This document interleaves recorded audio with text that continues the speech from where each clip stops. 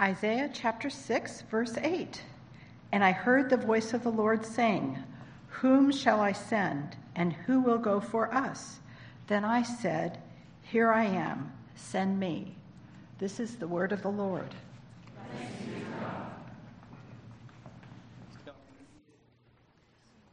I'm excited to welcome Mark Dodrell to the stage to deliver our keynote presentation this morning. I first met Mark 8 years ago at a Global Impact Conference. We struck up a conversation which sparked some ideas, which led to a partnership between Faith and Juventud para Cristo in Barcelona, Youth for Christ in Barcelona. Over the last 6 years now, we've gone and supported their evangelistic English camp. Over those years, I've grown to appreciate Mark and Stephanie, their ministry in Spain, and especially Mark's skillful handling of the Word of God. So if you would, with me, welcome Mark to the stage for our keynote. Mark. Thanks, brother.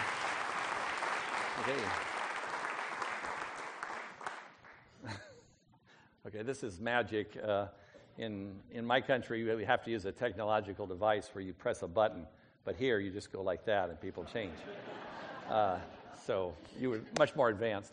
Okay, so the title that I was given, I thought, for this conference was Step Up to the Plate, right? So here's a few full disclosure statements. I never liked baseball, okay? I just don't like it, and there's reasons for that. I couldn't see the point in memorizing all those stats. I had these friends that were obsessive compulsive about this, and they would sit there and memorize the baseball cards. I thought, why? Why would you do that? And I was a pretty pathetic player. You know, that's you probably, if I would have gotten out on the field yesterday, it would have been pretty disastrous. And let's face it, baseball is just plain dangerous. I mean, you're not safe out there. In fact, I think, Scott, you experienced that a little bit when you got that hit to the arm. But one of the worst moments was stepping up to the plate. Okay, if you're a bad baseball player, stepping up to the plate is like the worst. Because you're all alone, everybody's watching, right? Yeah, that was another one. Okay. And heckling or a certain amount of verbal abuse is really sanctioned at those points. You know, hey, batter, hey, you're going to miss, etc. You know, terrible things. So here's the big question. Who would use that for a phrase for the global conference? I mean, that's ridiculous. Why terrorize people? Okay? But here's the phrase. Now, the phrase is interesting. It originates in baseball, but it's used in business and another bunch of fields about the turn of the century. So it's not that old. But what it means is to take action when something needs to be done, even though it may be difficult. And I think that's a pretty good phrase, really. To take action when something needs to be done, even though it may be difficult. So let's unpack that a little bit. Now, you know, we live in a great world. I mean, you know, things get easier all the time, right? Technology makes our lives easier, safer, more comfortable. I mean, it is just nice. And every time we come back to the States, we think, oh, there are greater degrees of comfort and safety that can be achieved with technology. But it probably makes us more wasteful, a little more selfish, more demanding.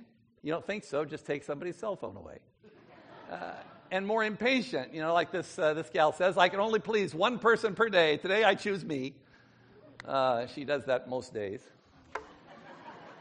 So how do you think that affects our willingness to pursue justice, to sacrifice ourselves, to do hard things for Jesus?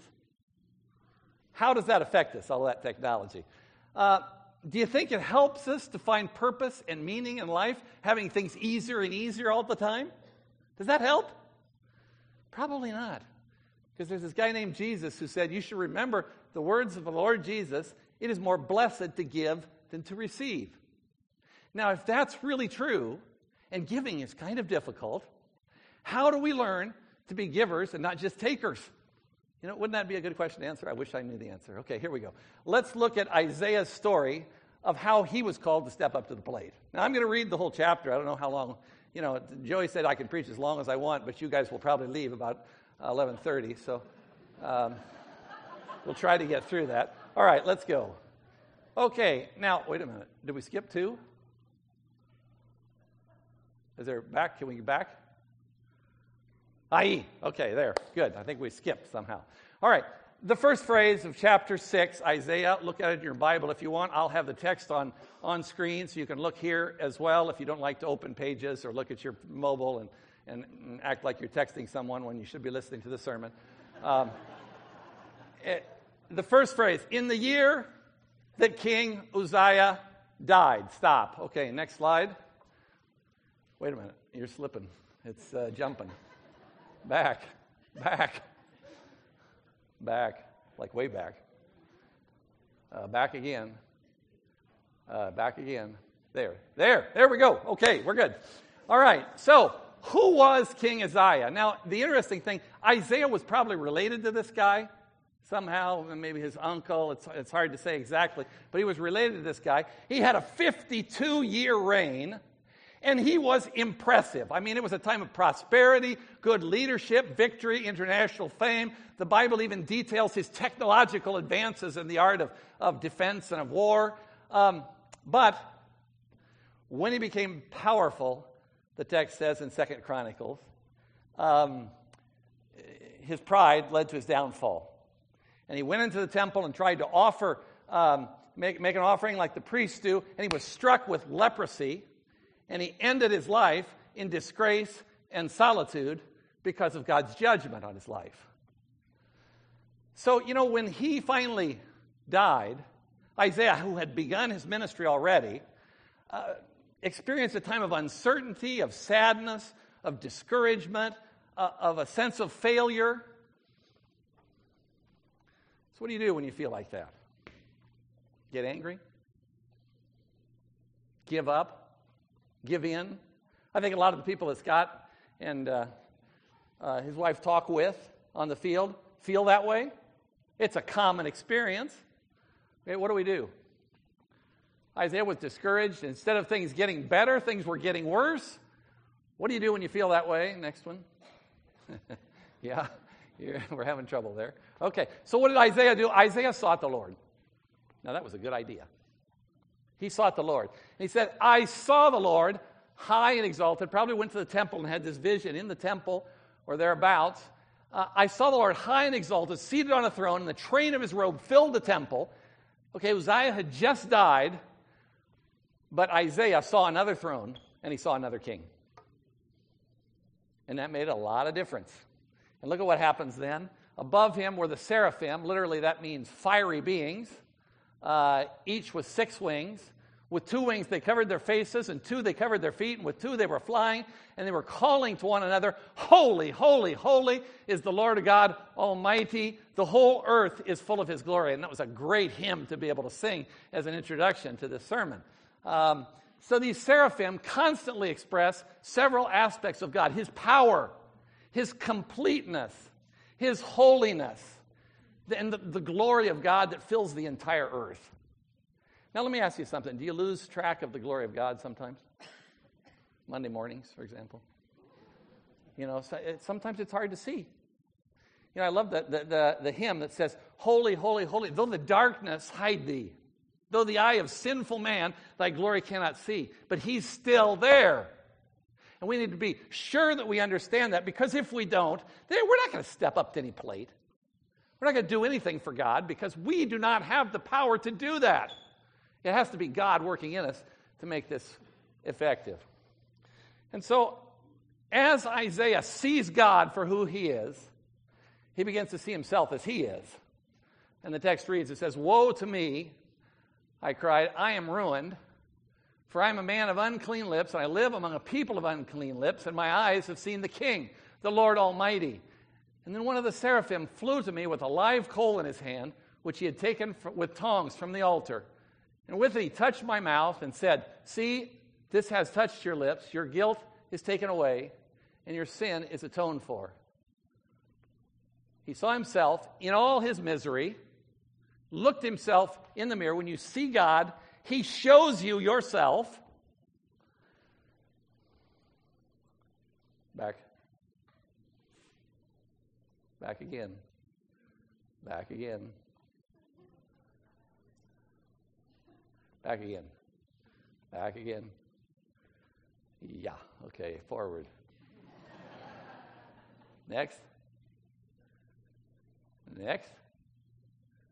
It's not working, is it? We're missing slides someplace here. Well, anyway, so much for technology. It works so well. Makes life easier, safer. Oh, no. Never mind. So Isaiah sees God for who he is. Then he sees himself for who he is. And he sees and experiences the mercy of God. Now, just as a missionary, I've been out there a while, right? You need to come back and see God frequently. Like always. And when you see him, you're going to see yourself. But you're not going to see yourself the way you did when you were depressed because King Uzziah died. You're going to see yourself in a redemptive way that helps you to understand that God's grace is enough for your sin. And he can touch your life and make it new. Now, if you haven't experienced that yet, today would be a good time to do that. But Isaiah, once he is cleansed by God, once he experienced that forgiveness that God offers, he steps up to the plate. And so you will never step up to the plate for God unless you have seen God's power and holiness, unless you have experienced God's love and forgiveness. Next one. Next one. Okay, Isaiah doesn't just think about it. He offers all that he has and all that he is to God. Now, really, that's pretty logical. Okay, but it doesn't always happen. There may be people here who've seen God for who he is, seen themselves for who they are, but they haven't made this step. They haven't made the step to say, here I am, send me. Next one.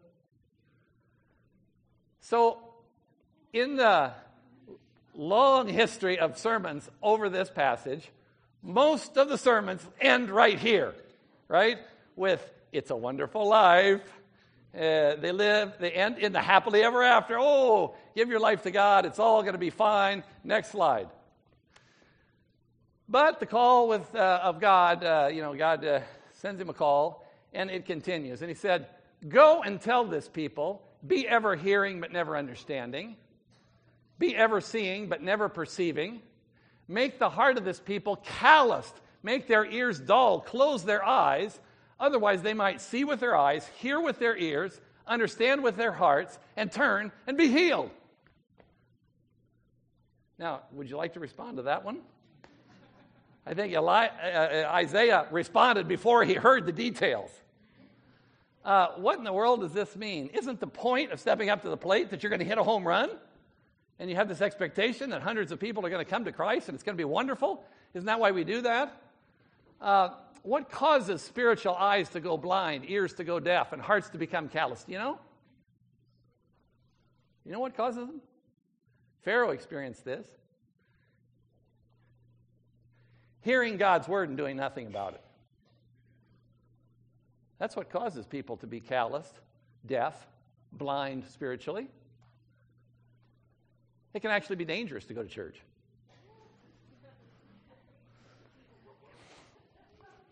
Careful. Because if you don't take steps of obedience, you're going to lose a little hearing. You're going to lose a little sight. If you're not moving ahead, you're moving back. And in the case of Isaiah's day, he had to give a message of judgment. If you don't think hearing the gospel results in closed hearts instead of open ones, ask Pharaoh, ask Judas, ask Miley, some of them, Katy Perry, a lot of other people who've been seated here. Okay, and are no longer believers today. It's very possible. Isaiah was called to a difficult mission. Okay? So he asked if it could be a short-term assignment. Right? Next slide. Then I said, for how long, O Lord? Can I get it done in a week in the summer?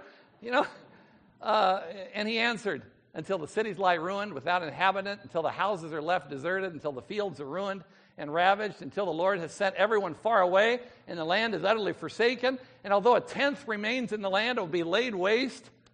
But as the terebinth and oak leave stumps when they are cut down, so the holy seed will be in the stump. Next picture, this kind of gives a picture of it. See that stump? Can you make out the little sprout in the middle? That's what happened to Isaiah. Almost everyone, certainly the leadership, certainly the majority of the people, turned away from God and were judged as a result.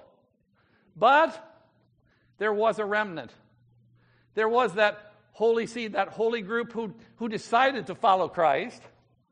And that's how the Messiah came to earth, through that holy remnant. Most would reject, but a few would repent. Taking God's word to the ends of the earth is a difficult, discouraging, and even dangerous task. Okay, did you know that? This is not just fun out here. Okay? And there are reasons for that. Where sin abounds, it's going to hurt sometimes. People are going to be cold and reject you. And if you don't believe it, talk to Steve Eisinger and the ministry that they've been in, trying to deal with a difficult and resistant population. How do you do that? And, well, we've been making some progress, but look at the statistics. Okay, some say, hey, well, we've pretty much got it done. Everything is out there. Let's just, send a little money to some nationals out there and hope everything gets done, right?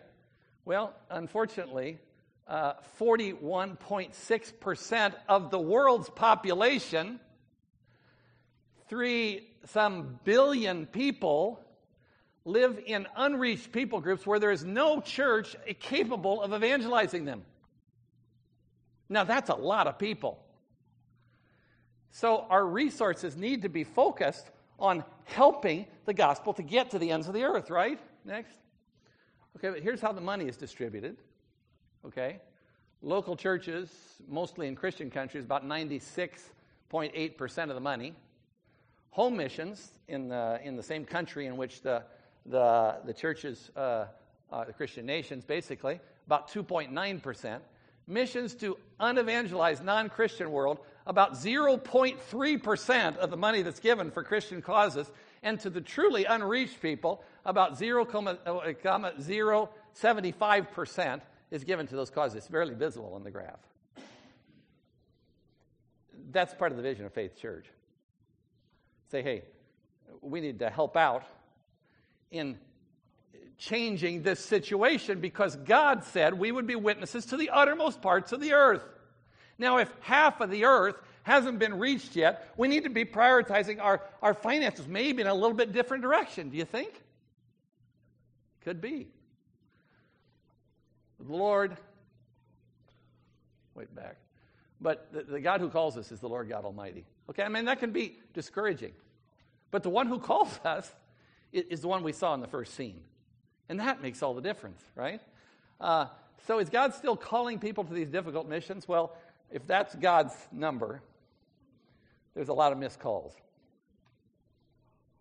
There's maybe some people maybe some of us just aren't listening very closely.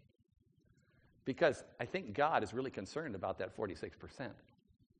If we're not concerned about it, we're not very much in tune with God, and so there's a missed call someplace. So step up to the plate. What does that actually mean for us?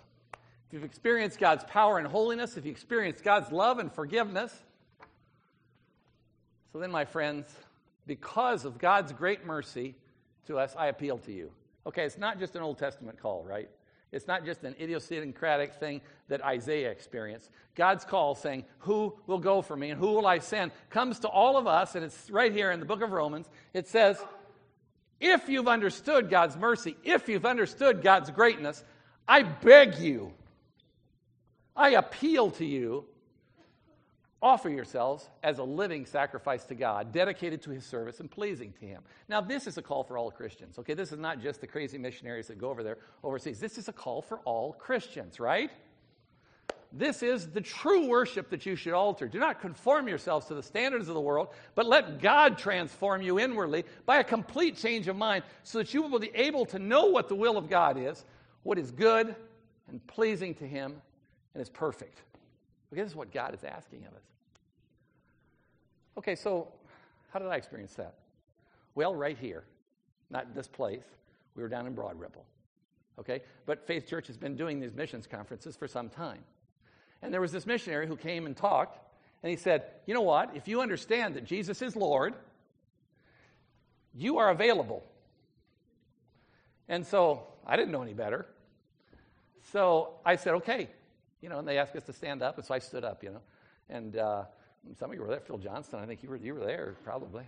So I stood up, and a couple of years after that, my dad said, well, you're not doing anything this summer. Go to Costa Rica. You can help the missionaries out there. The missionaries, Bob and Barbara Newman, many of you know them, right? They picked me up at the airport, took me up to an orphanage where I worked all summer. They left the country shortly afterwards, so I was kind of on my own.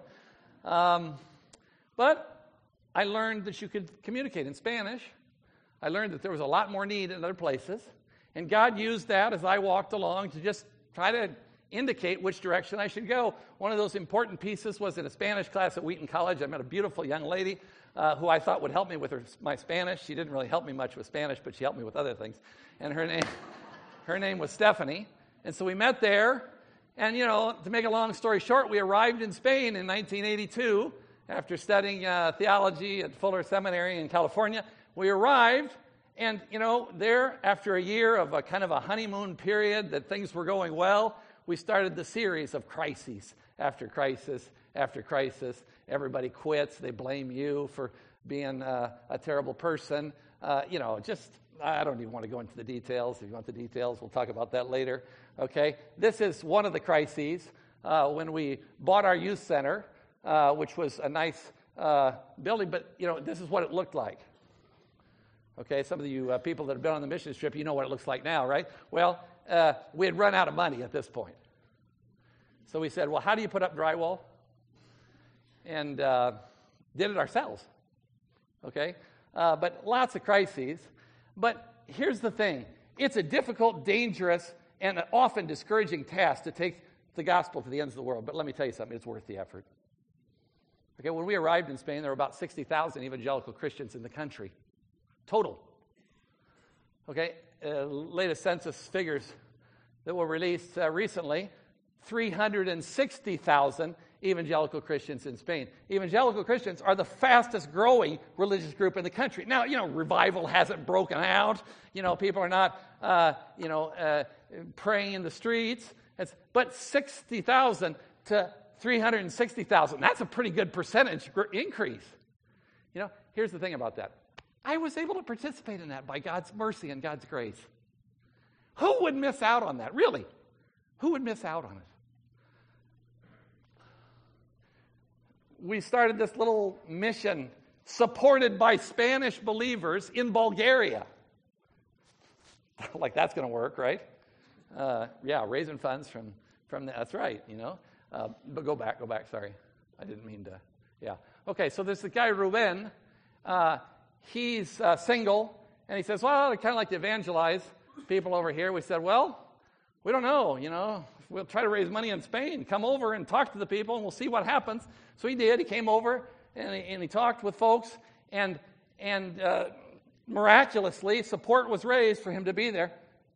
But nobody had any idea what would happen as a result of that step of faith, because he just goes out and starts planting churches in gypsy populations that have never heard the gospel, really. They just go out and preach in the streets. He's got a youth ministry model called youth ministry as church planting. He takes all the young people out there and has them preach in the streets and evangelize. And so 70 churches have been launched in the last decade as a result of this step of faith to go out there and see the gospel go to the ends of the earth. Spain. This is one conference that I spoke at recently. Huge churches, 1,500 people. That was an unimaginable possibility 30 years ago. God is doing great things.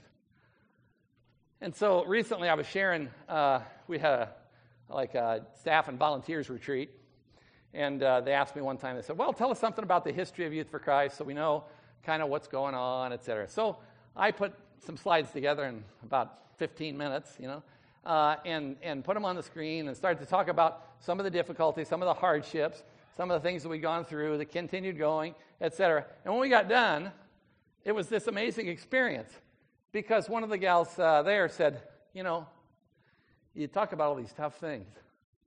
She said, but you know what? I don't know where we would have been, a lot of us, if you guys hadn't taken that step, if you hadn't stepped up to the plate at that point. And you know what? One story like that makes it all worth it. 10, 12, 20, 500 stories really makes it worth it. I would never do some other thing than share the gospel in the place that God has chosen and called me to do, because it is worth the effort. Now, it's difficult. It's difficult, but it's worth the effort. So stepping up to the plate means giving your life to God. Ask Him what He wants you to do. Trust Him for the strength and forgiveness, and just to do it. So I'm going to challenge you today. Okay, next slide. Vocation can take a lot of forms. Okay, this, I don't know if anyone would recognize that. This is Longacre Park on the south side of Indianapolis, the business that my father started. And he said, what in the world does that have to do with anything? Well, that's what we all wondered, right? But my dad took a trip when he was about in his 20s, I think, to missionaries all over the world. He looked at what they were doing, and he said, is God calling me to do this? And he says, well, actually, I think everybody I met is doing a better job than I could do. He says, but something they all lack is money. He said, and I know how to make money. So I'm going to make money, and I'm going to give it to God. That's what he did. Through this business, the other businesses that he had, you had to kind of twist his arm to go out to eat or do something like that. He was, saving that money and giving it to missions.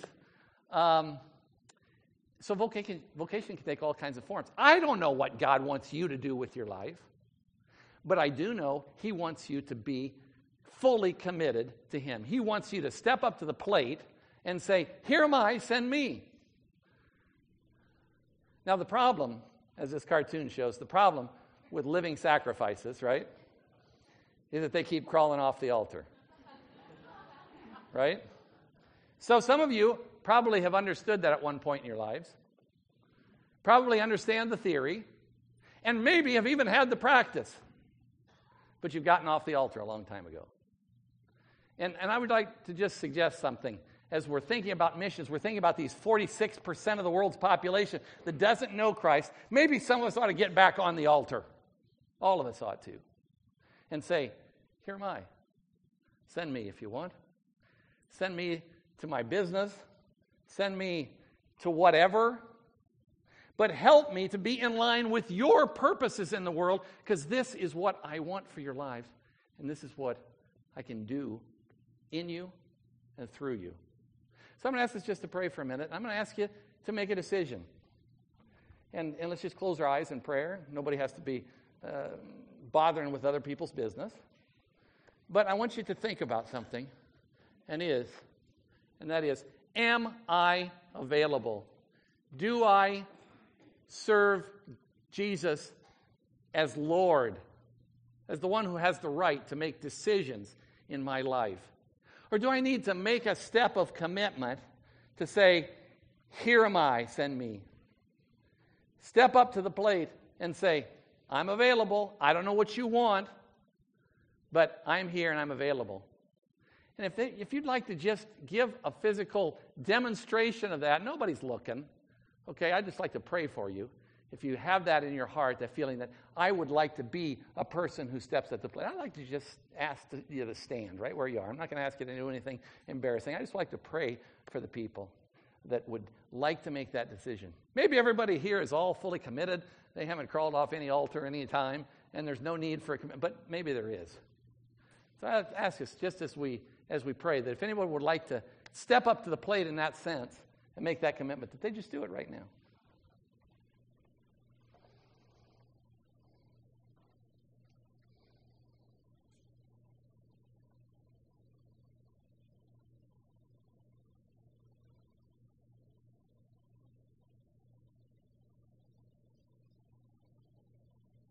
Amen.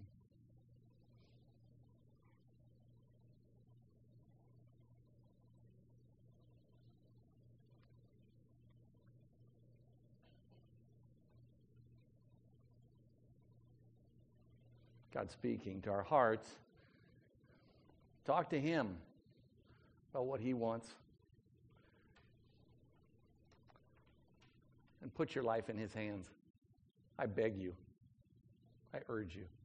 For Christ's sake. For the sake of the world. Let's pray. Lord Jesus, I thank you for your grace and mercy.